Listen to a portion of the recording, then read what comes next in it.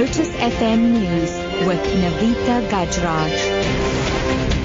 6 o'clock, good morning. More than 35 million rand has been paid out to top police officers in so-called golden handshakes in the past few years. In a written parliamentary reply, Police Minister Nkosinathi Nhleko has confirmed that the former Hawks boss, Anwar Dramat, was paid more than 3 million rand. Dramat was suspended over his alleged involvement in the rendition of Zimbabweans. Celine Merrington has the details. 4 of the police's top brass have been paid out in terms of Section 35 of the Police Act. The former Hawks boss, Anwar Dramat, was one of them. After a protracted court battle for his alleged involvement in the rendition of Zimbabweans, Dramat was paid out 3.1 million rand late last year, plus his full pension and medical aid. In the past 3 to 5 years, 22 top officers were paid out millions in so-called golden handshakes. Payouts are made in accordance with Section 35 if, among others, a post has been declared redundant or the police service is being readjusted, or if the discharge of such an officer will promote efficiency in the service. A new NPA head, Sean Abrahams, has emphasized prosecutors need to execute their duties impartially, saying they are required to protect the public interest. Abrahams was introduced yesterday in Pretoria as the new NPA boss. He says prosecutors must be objective and pay due regard to all information on a case that would either advantage or disadvantage the accused. We are expected to exercise our duties without fear, favour or prejudice as administrators of justice in maintaining and restoring public confidence in the administration of justice. We are required to cooperate with other stakeholders in the criminal justice system, such as the police, the courts, legal profession, government and institutions domestically and internationally. We are not an island.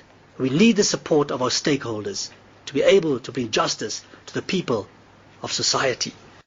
The World Health Organization says changes are being made after a damning report was released about its capability to handle events, especially the recent Ebola outbreak which has killed more than 11,000 people in West Africa. The report concluded that the WHO lacks the capacity and culture to deal with global health emergencies. The WHO's Rich Brennan. We have acknowledged those failings. We realise those weaknesses.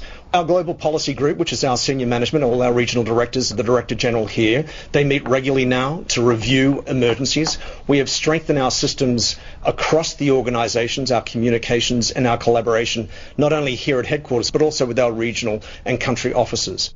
In other news now, European Council President Donald Tusk has warned that there are just 5 days left to solve the Greek debt crisis. Tusk says the European Union is perhaps facing the most critical moment in its history. The Eurozone has given Greece until tomorrow to present new proposals to secure a deal with creditors and has called a full EU summit for Sunday. There are fears that if Greece were to go bankrupt, it would affect the whole of Europe. French President François Hollande says there is no time to lose. We must have precise Greek proposals by Thursday on the framework of the program. It is very important to have a program that allows visibility, obviously with conditions, obligations, with reforms which will need to be implemented. And this is what needs to be set out by the Greeks. And wrapping up, tributes are still pouring in for former apartheid Minister of Law and Order and first Premier of the Western Cape after the dawn of democracy, Ernest Kriel. The ANC has joined other political parties in paying its last respects to the man it once lambasted for declaring war after Kriel threatened cross-border military action against the former Transkei and Zimbabwe. Here's ANC Secretary General Gwede Mantashe.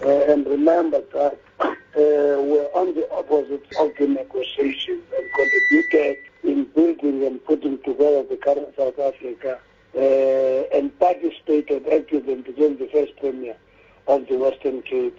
That is quite an important contribution because you don't judge people about their history, judge people about the very last contribution in building the nation. That's the news at 6. Your top story this hour. More than 35 million rand has been paid out to top police officers in so-called golden handshakes in the past few years. For Lotus FM News, I'm Navita Gajraj. I'll be back with the headlines at 6:30. It's now time for Newsbreak.